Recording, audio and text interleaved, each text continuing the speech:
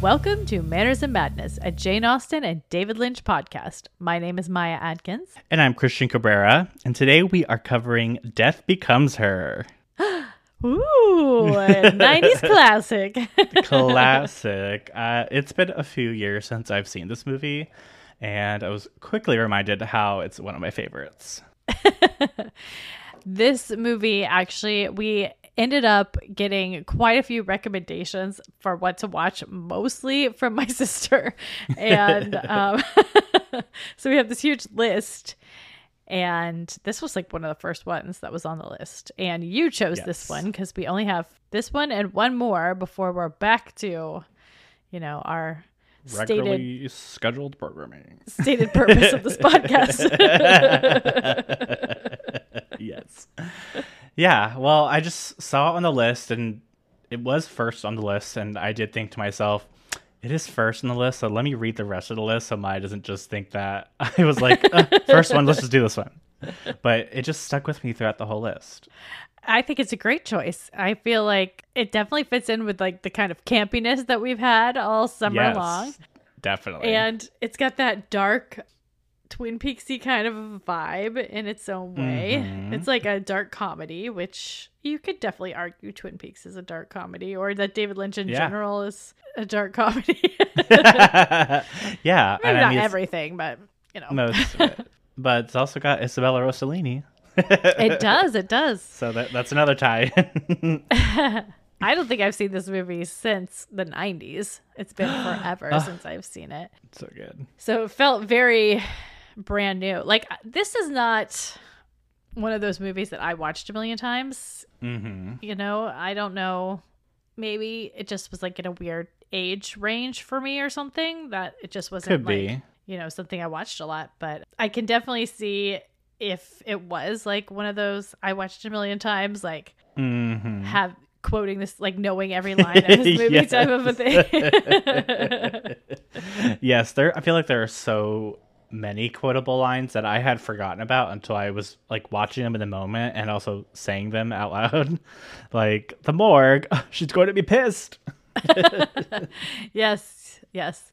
What about you? Did you watch this a million times as a kid or anything? No, I actually didn't discover this movie until I was an adult.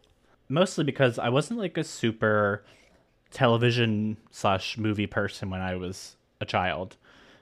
That kind of happened when I was an adult, but I found this movie and I watched it. I think I watched it with Josh the first time, and it was just like one of those movies like Drop Dead Gorgeous where it's like, where has this movie been all my life? I would have watched this 100 times if I knew about it. Well, and I feel like it came out when you were like a baby, right? It came out before I was born. Before you were born. Just a few years, but I don't know, it has that quality of it where it's like, oh, I could totally see this being like one of those movies that is just always like on HBO or something where it's like always on like scheduled programming. Yeah, and it's got an amazing cast. Everyone is gorgeous, obviously.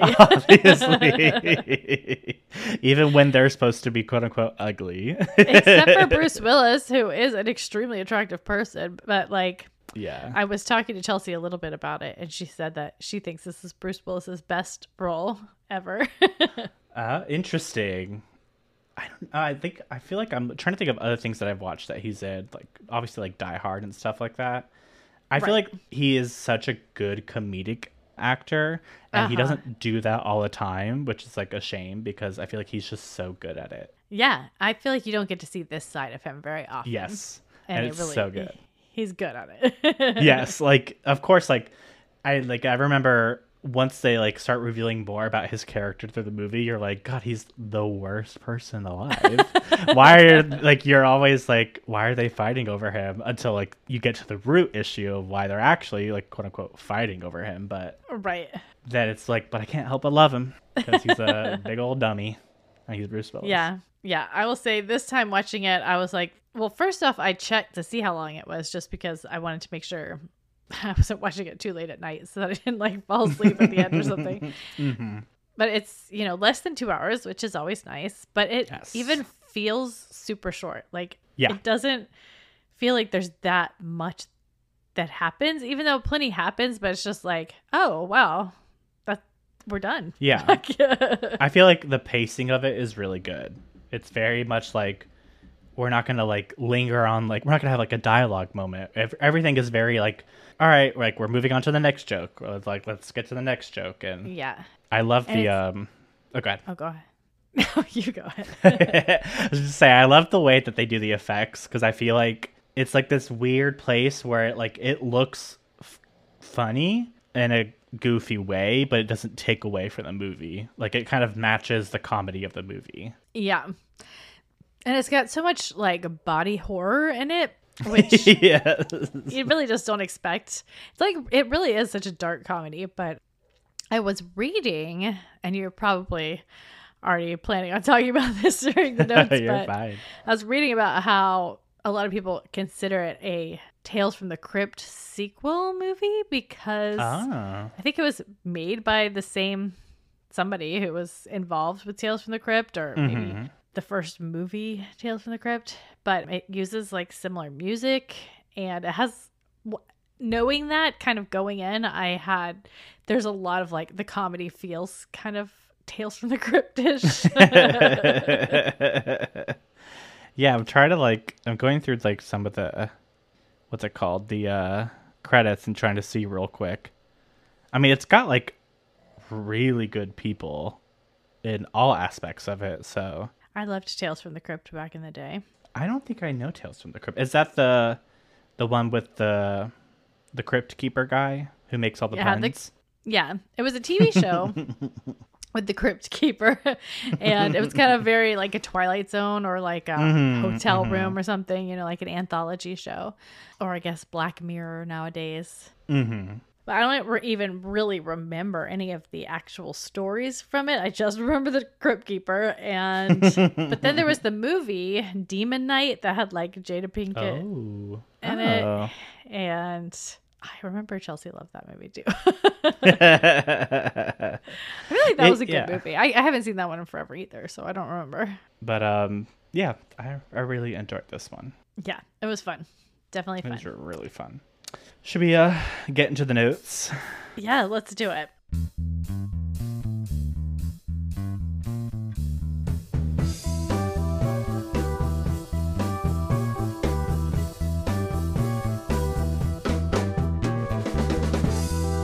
I found the notes to be very interesting. Well, I mean, I don't know what you'll say for notes, but I found the trivia in the IMDb to be very interesting. Me too.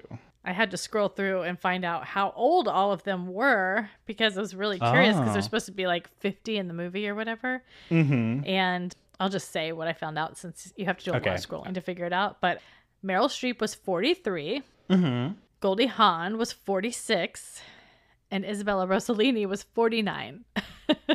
Oh, really? Yeah. Interesting. And none of them looked old to begin with, and I was like, why do any of you guys want to take this potion? well, I guess Goldie Hawn had the whole transformation thing, and I guess Meryl Streep's character was a Hollywood actress, so yes, pressures. But it was I love the transformations. I can't wait to get into those, because those are very funny to me. Yeah. All right, so it came out July 31st, 1992. So we're coming up on the 31st anniversary. It was directed by Robert Zemeckis, known for a lot of other great films like Back to the Future, Forrest Gump. And then it was written by Martin Donovan and David Koepp, also who have really good credits. Martin Donovan, well, I don't really know a lot about him. I think he might be British. Oh no, he's Argentinian. But David Koepp, he wrote the screenplay for Jurassic Park, Spider-Man, the one from 2002. I don't know if he was the writer or credited writer on the new Indiana Jones. The one that just came out? Yeah, so he's still writing. Interesting. So he's got a lot of really great stuff. So clearly it's being set up to be perfect. Like, it's got a great Yeah, and Robert crew. Zemeckis does a lot of Steven Spielberg stuff, right? So I feel like they're all kind of like the same gang. Yeah. And he's still producing and stuff like that to this day. Like the the Pinocchio live action movie and a bunch of other good stuff. One of the many. Yeah, not the Guillermo del Toro one, the Disney one. And then for our cast, we have Meryl Streep as Madeline, Bruce Willis as Ernest, Goldie Hawn as Helen, Isabella Amazing trifecta. I know. I feel like people don't understand how the leads of this movie were so like it's just like Dreamcast. I know. And Isabella Rossellini, I Yes. remember her role in this movie as being very small, but she was in it a lot. She had a pretty big role. Oh, yeah. To me, she's what I remember the most about the movie, especially like the first time I'm watching it, because like when she's sitting by the fire and gets up and then turns around and like you see her in like her form with like that, like it's not even like a bralette or anything. It's just jewels hanging over her boobs. Her like she just looks insanely amazing, and it's just like, ugh, why am I not her? Her house and maybe the whole movie in general kind of reminded me of a cross between Rocky Horror Picture Show and Clue. Yes, I was about to mention Clue. I was like, it feels very Clue to me. Yeah, very Clue. Very similar comedy, I would say. Uh-huh. Oh, so good. Isabella Rossellini as Liesel, I think is how they say it, right? Liesel. I could not.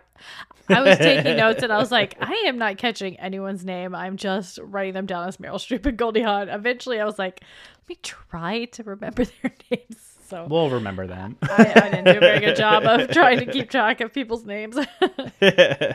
No, I think that's fine. We have Ian Ogilvy as Chagall, Adam Stork as Dakota, Nancy Fish as Rose. Are those the Fabio types? So I think there's a couple. I think, yes, Dakota, and I don't think Chagall. I think Chagall is the guy who owns the clinic that she goes to at first. Oh, okay. But I think the guy who plays Dakota, I think that's one of her, like, they look like romance novel covers.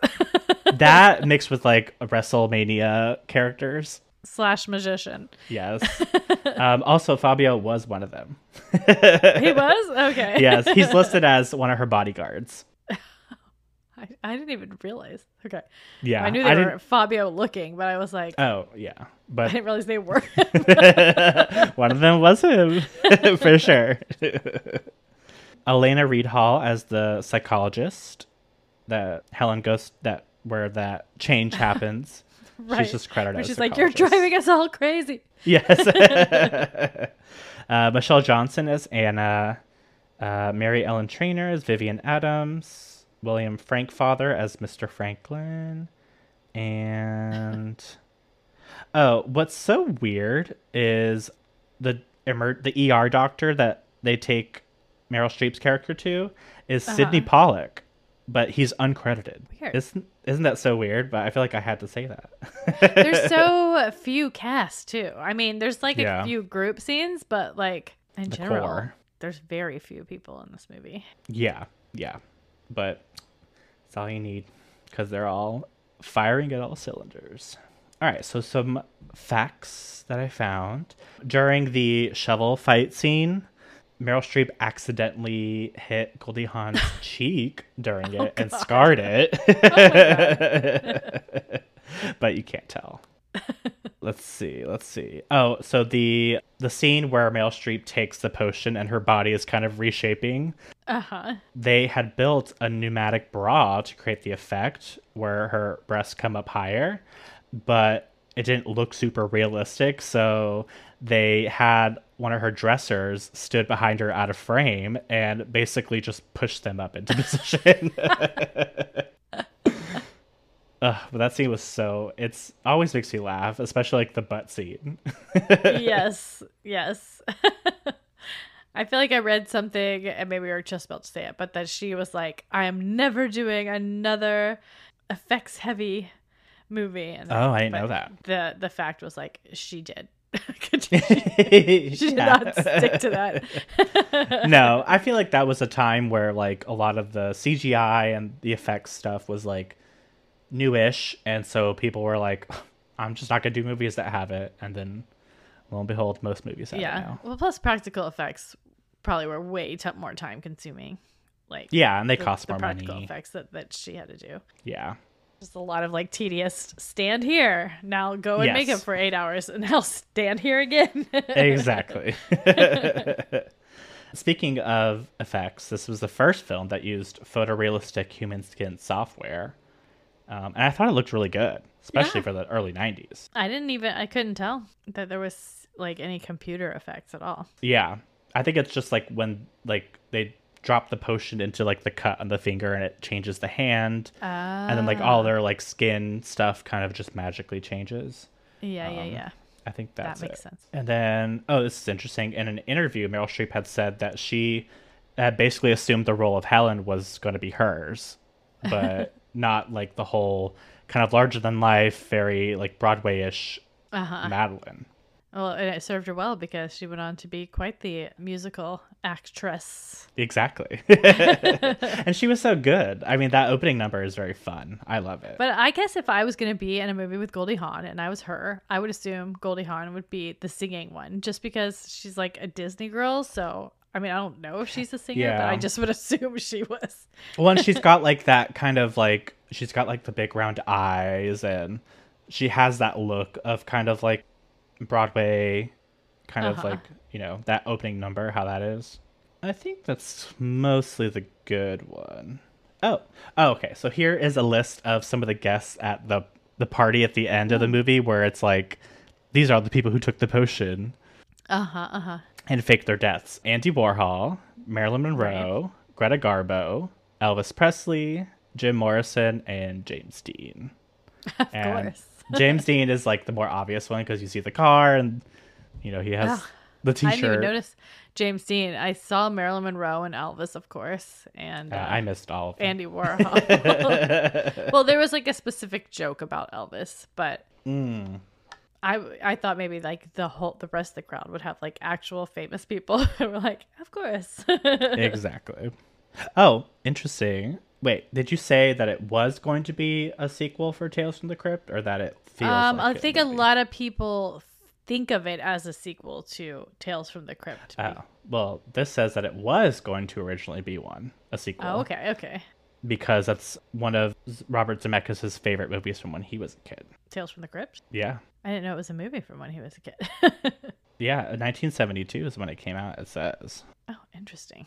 So this was a sequel show? to the movie? I mean, Tales from the Crypt was a show on HBO. Maybe it's just the show. But I didn't say. Interesting. I didn't actually buy the movie. I just rented it. But I feel like there's a lot of special features that probably explain a lot of this. Probably. And then Ernest was originally going to be played by Kevin Kline, but was later replaced by Bruce Willis. I think Kevin Kline would have been really good too. Yeah.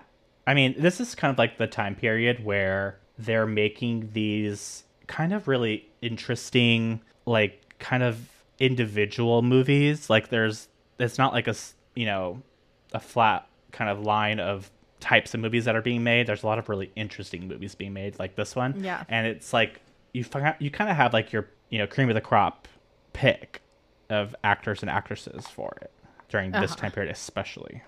I was just thinking Fifth Element, I think, might be my favorite Bruce Willis performance personally.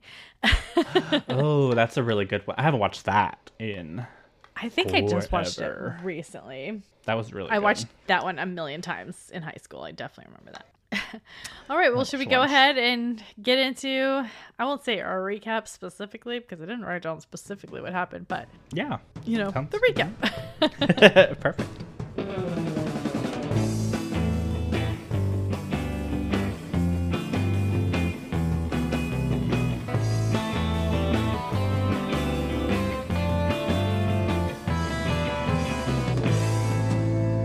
Okay, we start off 1978. They're doing a Broadway production of Songbird, which is supposedly like a musical version of a Tennessee Williams play or something, which from the judging from the number looked nothing like a Tennessee Williams play. No. But I did read that the themes of it are like it's about an aging actress pining for her youth. So that sounds like a Tennessee Williams play. Very apropos. Everyone at the theater save for Bruce Willis, seems to think it is the worst trash they have ever seen and can't wait to get away from it. And I'm like, it doesn't look that bad. I mean, No. I've definitely seen worse. Yeah, and she sounds amazing and she's dancing really well. So it's like, it's entertaining. Yeah. After the show, Bruce Willis and, well, her friend, Meryl Streep is the main performer. Goldie Hawn is her friend, her, like, I guess childhood friend. Yes. And Bruce Willis is Goldie Hawn's fiance. And they go backstage to say hello. And the ladies obviously have a little bit of a rivalry. Yes. And this was all basically a test by Goldie Hawn to see if Bruce Willis, again, I don't know any of their names, would pass the test, the Madeline test. I think she's Madeline. Yes. And he does not, because they get married. Run away together. This is all like in a series of really quick scenes. We Yes. see Goldie Hawn in her apartment. I guess this is maybe like 10 years later, 7 years later. There's like 2 different time jumps. So we go Yes. from like 1978 to 92 or whatever, I guess. Yeah. Goldie Hawn has put on weight. She's got a million cats. She keeps watching a scene from Madeline's some TV show or movie in which Madeline is killed or choked to death or something. She keeps rewatching her death scene over and over. And the police come in and take her away. Oh, she's Helen. So we got Yes. Helen and Madeline and Ernest. Okay, I'm trying to remember that. Madeline, Helen, and Ernest. So she goes to a, I never know what to call it now that we're not allowed to call anything there by the name I grew up with. What is it? Yeah, I would just say like a mental health facility. Mental health facility. That sounded so bad when I said it like that. But I would say, yeah, it's like a crisis facility.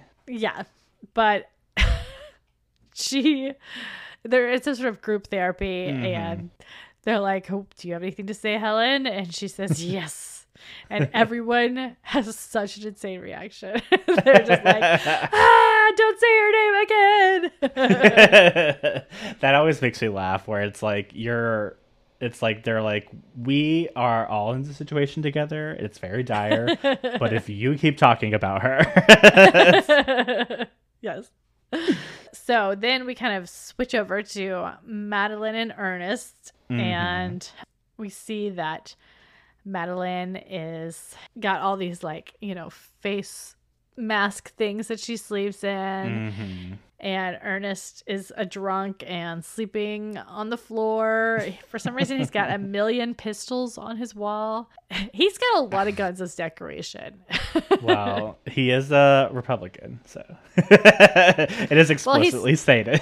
Yeah, he starts off the movie as a plastic surgeon, and then at this point in the movie, he is a mortuary. Mortician. He's like a.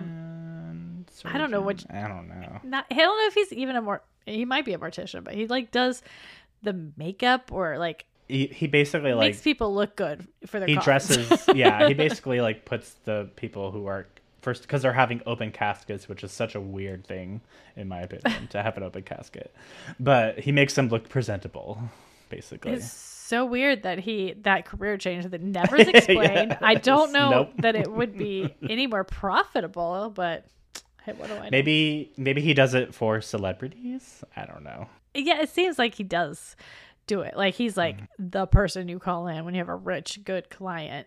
Yeah. Meryl Streep or Madeline goes to a clinic, like a rejuvenation clinic, and she walks by this room and there's a person on this spinning bed that has all these tubes and blood, and I'm like, what is happening in this room? They're, recycling his blood. I just like how like it's the door closing, and all you can hear from him is going, Anyway, she's trying to get. Oh, sorry. No, I was also gonna laugh that all like the nurses who work there are A, supermodels, B, like very thin, and their Popping uniform out of their clothes. the uniform is like a super tight like pink like clinic jacket with like thigh high white stockings, like lingerie stockings. It's very so like ridiculous. Yeah. I mean, I guess maybe it gives like the clients like, I want to look like these aspirational people, but I wouldn't really trust these people to be estheticians on myself personally. No. But even though Meryl Streep already looks amazing, obviously she does. She's only 43. Yeah, the whole the opening scene where she's like, "Wrinkle, wrinkle, little star." I'm always like, she looks amazing. Yeah, but I think she's supposed to be 50 at this point, somewhere around but there. She's like really wanting this treatment that she really can't have because she just had it, and the doctor gives her a card for someone who might be able to help her, who she kind of just tears in half because she's like, whatever. But she has to go to this thing tonight because Helen is having a book signing. And so she and Ernest go to the book signing. Ernest is at the bar and somebody's like, "Oh, you did such a great job on my mother. What's your secret?" And he's like, "Spray paint." And he goes into all this technical stuff and she's like, I don't need to know all that. Showing just like how callous he really is. Goldie Helen kind of has like she's got a nefarious plan. You can tell. She looks amazing. She's super skinny. She's got this red hair. Oh, she looks so good in that hair. This red dress. And Meryl Streep is immediately jealous. Bruce Willis is immediately like, "Oh, yeah. I remember you." Yeah. And there's kind of like a reverse scene from the first scene they meet where like Madeline kisses Helen on the cheek and leaves like lipstick, and you could tell that Helen was like, "I'm gonna do the same thing," because she put on literally so much lipstick. It's so shiny, and does the same thing back. I wrote, Goldie Hawn has lipstick on her teeth because there's so I think much. it was that scene, but it was just like, oh, you guys should have done another take of that one because she has so much lipstick on her teeth right now. But she looks so good in that hair color. Yeah. So Madeline has a slight mini breakdown when she sees her because she's like, you know, they have like big competition with each other. And so she finds the card. She tracks down the location. She goes to the Rocky Horror Picture Show Clue House and finds Isabella Rossellini, who is wearing nothing except for jewels, and she looks and like a sarong. Freaking amazing. Of course. She looks so good. I read that she had a body double for the nude scene, and the nudes I feel like she looked better when she wasn't. I mean, like her body looked better than the body double. Yeah, even though I didn't see it naked, it was just like, I don't know. No, I totally get it. I mean, like it's I wonder because I mean it's not like we ever see full frontal. It's just her butt. But I wonder if maybe they had to do like full nude for like the actual like scene from behind, and so maybe that's why. But I mean, she looks like to me it's like one of those scenes that like sticks in my mind of her turning around and just the jewels and the sarong. Like she looks insanely good. Amazing. Yeah, and I think there was a quote she put where she's like, her costume like rack for this movie was basically just like a necklace and a sarong. Well, yeah, she basically only had 2 outfits and they were barely anything. She brings out this crazy box with this crazy vial that kind of like sits on a point. I guess the vial was the only thing that kind of looked a little like CGI-ish to me. Yeah, it has like that like Disney. I always associate with like Disney kind of like potion mystical power kind of thing. It looks like there's a pink storm going on inside the vial. It's swirling. At first, Madeline is kind of like, you're trying to sell me a bunch of hooey. Yeah. And the price of it is obviously exorbitant. And but she just gives her a little taste by pricking her finger and her hands, which there's no way that her hands are covered in that many age spots. It looked like the most fakest old lady hands I ever saw. Oh, yeah. I was like, she is not 85 years old. But her hand gets all rejuvenated, and she immediately downs it. Where do you take check? Meanwhile, Goldie Hawn, or Helen, is having a little get-together with Ernest, and they're plotting how to kill Madeline. I love the scene where she's like practicing her crying, and she's like just like she has like an empty perfume bottle and she's just spraying air into her eye, and she just keeps doing it over like, I need to speak to Madeline at once. And and then when she's not there, she's like, oh good, and just throws her umbrella behind her. Yeah, she has this incredibly complicated murder plan. Yes. That involves drugging 3 different glasses and blah, blah, blah, blah, and taking bodies to the desert. And this is where we can see that Bruce Willis has a cabinet of rifles as another thing. That is Easter egg. a Chekhov's gun, if you will. Definitely. Anyway, so Madeline comes home. Helen has left.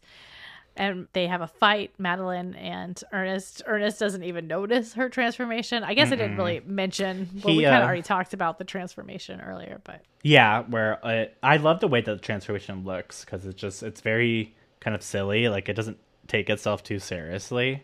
Yeah. Oh, and there's that like amazing, this is like such a quotable thing where Madeline drinks the potion because she goes bottoms up, and then after she drinks it, Isabella Rossellini is like, now a warning, and then Madeline's like, now a warning. Meryl Streep is so great in this movie. She's amazing. And then, but you're right. Ernest doesn't notice, except he goes, "Did you get your hair done?" And she just like is like, "Oh, whatever. You're the worst." Yeah. Previously, we had seen her like pool boy, quote unquote, lover. Oh yeah, which is kind of prompts her to like go find Isabella Rossellini because her secret affair with the younger man. He's chosen a younger woman than her. Yeah. Okay. Anyway, they're having these big fights. Mm-hmm. They're on the top of the stairs. He is choking her, but then he thinks better of it, and he just kind of lets her go, and she's like somehow precariously balancing. This is like always one of my favorite things, is like she finds like the perfect equilibrium to just balance on like the bottom of her heel. Yeah. Well, it sucks because she just got this vial and just became young, and immediately he just does a little finger tap, boink, and she falls down the stairs, twisting herself into a crazy broken pretzel. Yes. It's very ridiculous. And yeah, but then as Ernest is calling Helen, trying to figure out what to do, she's like, we went over this plan like 7 times. What happened? And also, why are you calling me first? Yeah, exactly. But we see Madeline get up in the background, and she's like kind of zombie-ish. Her head is turned completely around. She doesn't really realize what's happened, but it's very funny. I imagine that scene probably took forever to film because of all of the technical stuff that they would have had to do. Oh, yeah. I think she had to wear like a blue veil over her face to kind of do the effects so it wouldn't pick up her actual face. But yeah, this is also a very quotable line where she looks down and she goes, "Ernest, my ass. I can see my ass." Yeah, the this part, the like body stuff remind me of Beetlejuice. Yes. Yeah, that's a good comparison. Okay, well, they take her. She kind of like turns her head back around, which it looks like she's turning it the wrong direction, but it goes back. Yeah. And her neck's all fucked up. Her neck, you can see like the bones kind of like all sticking out. And they take her to the hospital where they kill the doctor with shock. Where are all the doctors? They're all in the room trying to save the one doctor that she killed. Yeah. Because she's actually dead now. Like, she has no pulse. She's cold. And she looks gray. She's turning gray. And Ernest goes out to look for a doctor, and while he's gone, they take her body away. And there's these random floating creepy nuns that I just have to mention because they were creepy. They just add the creep factor when he's going to the morgue. Yeah. And then that's when he says, the morgue shall be furious. Yeah. It's this whole like thing where like that scene where two characters are talking about the same person, like the same thing, but they both don't know what's going on actually. And so the nurse thinks she's actually dead, and she's like, it's gonna be hard to explain. You're like, yeah, like you need some time to grieve. And the morgue, she'll be furious. Exactly. Okay, so then we kind of go back to the house. We kind of see them coming back home, but mainly we're focusing on Helen, who is sneaking around outside trying to figure out what's happened. She's the new Catwoman because she's like flipping over the fence, and this is kind of like when you first start to be like, did she also take that potion? Like, what's going on? She's got like a car full of body disposal implements. But she's got the funniest sneaking around walk. It's very, very funny. And that's like when she's wearing all black and she sees the car is backing out of the driveway after it pulls in. And so she's like, I'll just lay it flat on the concrete because I'm in all black. And then it comes like within like a centimeter of hitting her. Yeah. But Ernest is going to get some embalming equipment because he's embalming Madeline upstairs. It feels like that might be a little on the drastic side, but I guess you gotta do what you gotta do. Yeah, I don't know. Preserve the skin, I guess. He's also spray painting her with his trademark technique, which one thing I really like about this movie is the subtle but definite differences between like early Madeline, later Madeline when she's rejuvenated, Madeline when she's spray painted. It's like they're all pretty versions of her, but it's like just slight subtle differences. Yeah, she's like more porcelain dollish in her final form, like when she's technically dead. Yes, and she's all painted. Like she actually looks like she's got a spray tan. Yeah. Okay, so anyway, Madeline's done. Helen's there. Ernest is there. There's a big fight, and well, I don't even think there's a fight. First, there is a gunshot. She shoots Madeline. No, Madeline shoots Helen through the stomach, and she falls into the fountain. This is like two of my favorite scenes. Like when she gets shot, and it's like so ridiculous that she flies like 30 feet up in the air and like across the entire house into the pond. But also like when she's like Madeline's eavesdropping on them arguing about how she should have killed Madeline, and like you can see her hand on like the banister, and she's not reacting to any of the killing stuff. But once Helen says, and she wasn't that great of an actress, you see her like claw the banister down. Yes, it's just so stupid and so funny.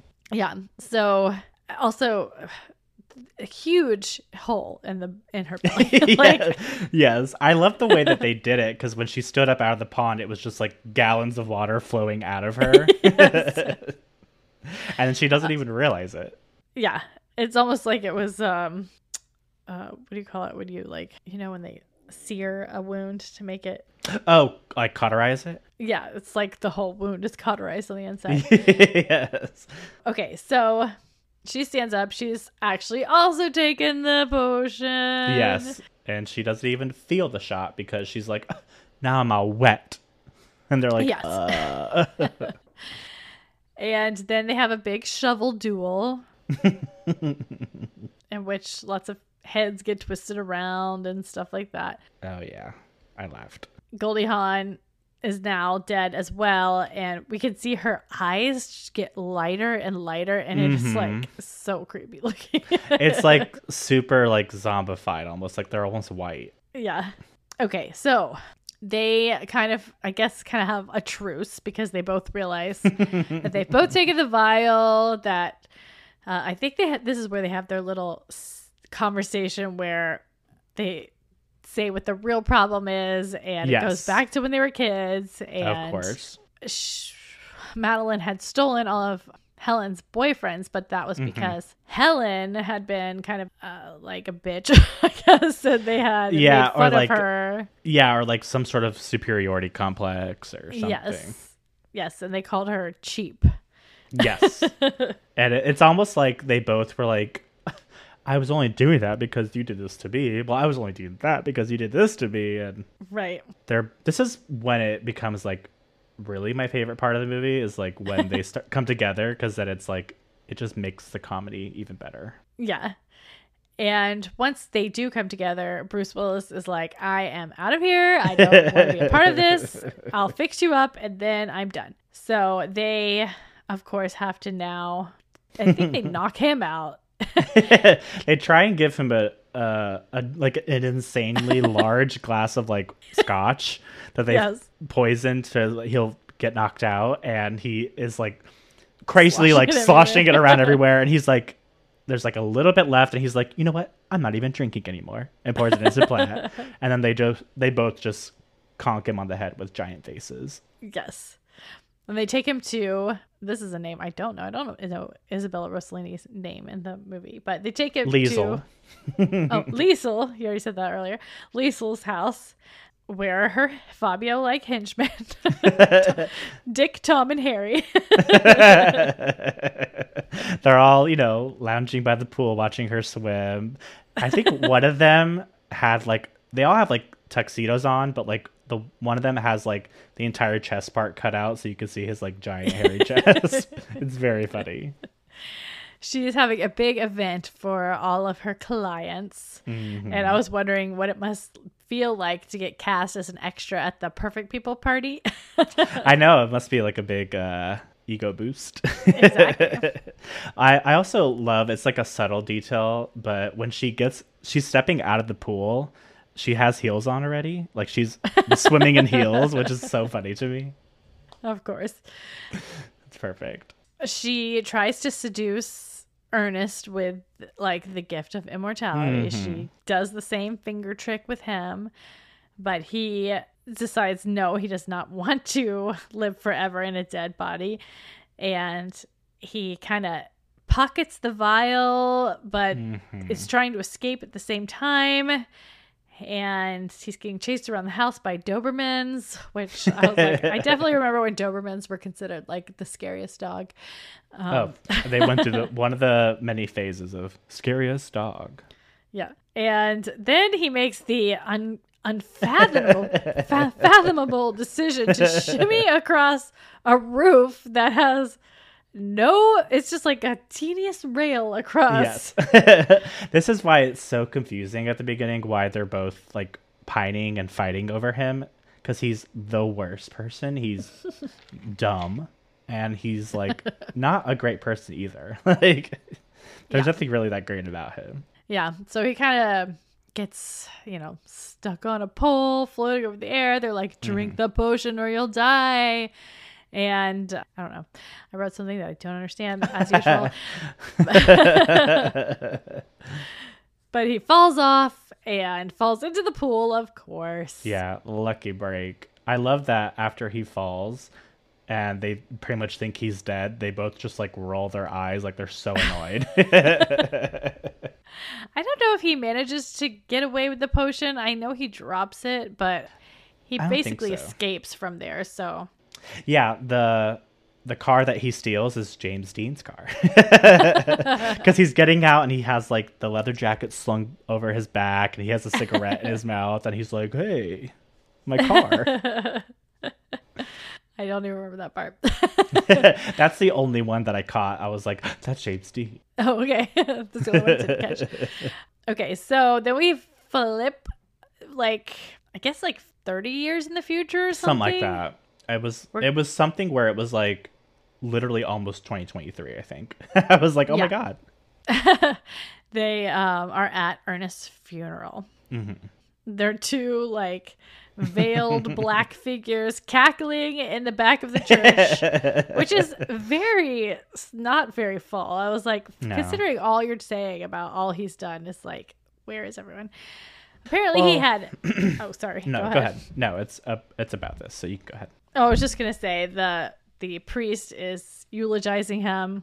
Mm-hmm. Who the priest was, had to look him up because I was like, I have heard that voice before. I can't remember his name, but he was definitely like someone who's been in lots of stuff before, or done a lot of voiceover work at least. But they were like, after 50, he came. We don't even know anything about his life beforehand.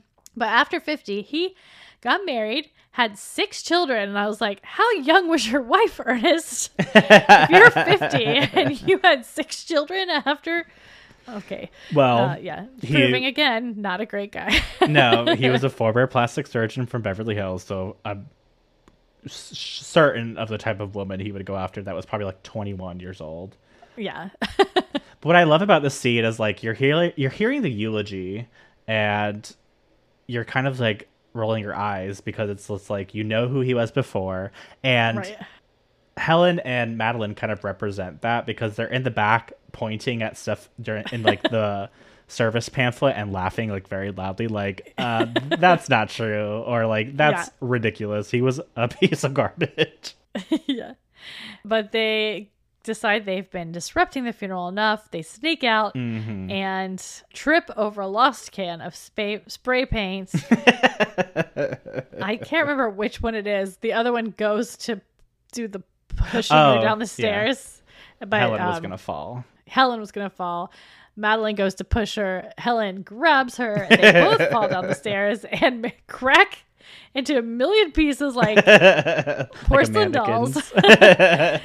But they're still alive. Of course. I don't know what you do from that point, but yeah, that's the dark ending of this dark comedy. I just love how Helen's head, you could hear it like spinning in the background, and they just, of course, they perfectly line up together. Yes. And there's, I can't remember what the last line is, but it's very much like, so are you going to put us back together or something like that? And hilarious. I think it'll be difficult. Yep. One of Ernest's kids will put you back together. Yeah. After they scream and run away because you're in pieces. Yeah. There is a point in the funeral where the priest is like, he told tales of zombies or something. Zombie women and blah, blah. There is kind of like a little bit of a red herring where it's like, you know, there's like this whole part of the eulogy where they're like, oh, and like he discovered like the gift of immortality and his life will forever go on. And the women are like, oh my God, he took the potion. And he was like, by his children and grandchildren. And there's whatever, fuck this That's guy. what made me wonder, did he have the vial? But no, he was a dead Grosso. Dead Grosso. And that is Death Becomes Her. Yes, a perfect movie. Very funny, very dark, very body horror, but great cast, very funny written, and I really enjoyed it. Yeah, Did you have a favorite part? Oh gosh, oh my God, there's so many. I would say the sequence after Helen shows up to get rid of Madeline's body. That whole sequence of, you know, her overhearing their conversation, then shooting Helen into the pond, and then them having their shovel fight. That's always sticks out in my mind. And also the Isabella Rossellini scenes are she's also so good in this movie. Yeah. I was going to say Isabella Rossellini is probably just the parts that I remember the most. Like they stand out the most to me. And I do really like that last scene at her house where like everyone's trying to chase down Bruce Willis. And he's just being insane. Yeah, I think there is also a line that either Helen or Madeline says when they see that he's on the roof, and that one of them is like, see, I told you he was an idiot. So knowing the consequences, would you drink the vial? It's a hard question. I feel like in this Death Becomes Her universe, I feel like I would. In real life, I don't know. I don't think I would do it in real life, just because the world is not a great place for people like me. Yeah. Maybe if I had actually moved to LA when I was young and tried to make it as a movie star or something, then maybe I would Yeah. be much more tempted to take it, but not in my current life. No. If I could be like an Eternal from Eternals, then maybe. Besides the gray hair, I had to have constant youth. Exactly. But I mean, it would be pretty difficult to resist the temptation that Isabella Rossellini would give. Exactly. I mean, would be look at like, her.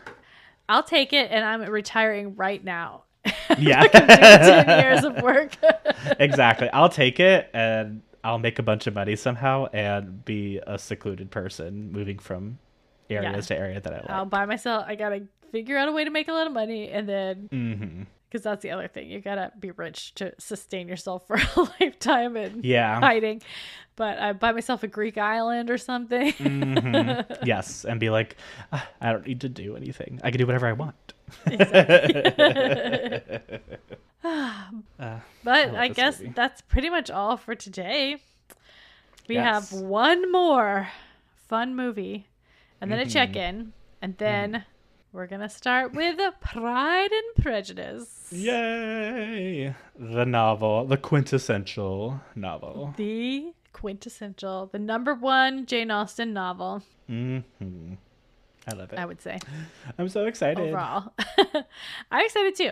And I'm excited to talk to you about it after we get off this podcast, but because I forgot I need to talk to you about it. But that is all for today. And Yes. you know, we have a check-in coming up, so write us and let us know what you thought of this crazy summer. I want to say thank you for indulging us so far. And Yes. got one more, and then we'll see what happens. Yeah. But until then, we will talk to you guys later. Thank you for listening. Good night. Bye.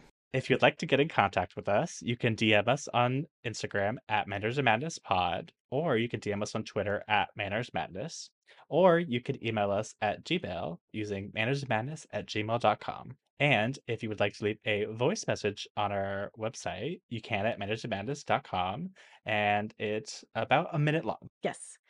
And we would absolutely love it if you would give us a rating and review on Apple or Spotify or the podcast app of your choice. It really means a lot to us and helps get more people to listen to the podcast. Also, we have a donate button, which is on our website, mannersmadness.com as well.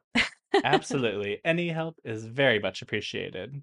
Very much. Thank you so much for listening, and we will see you next week. Good night. Bye.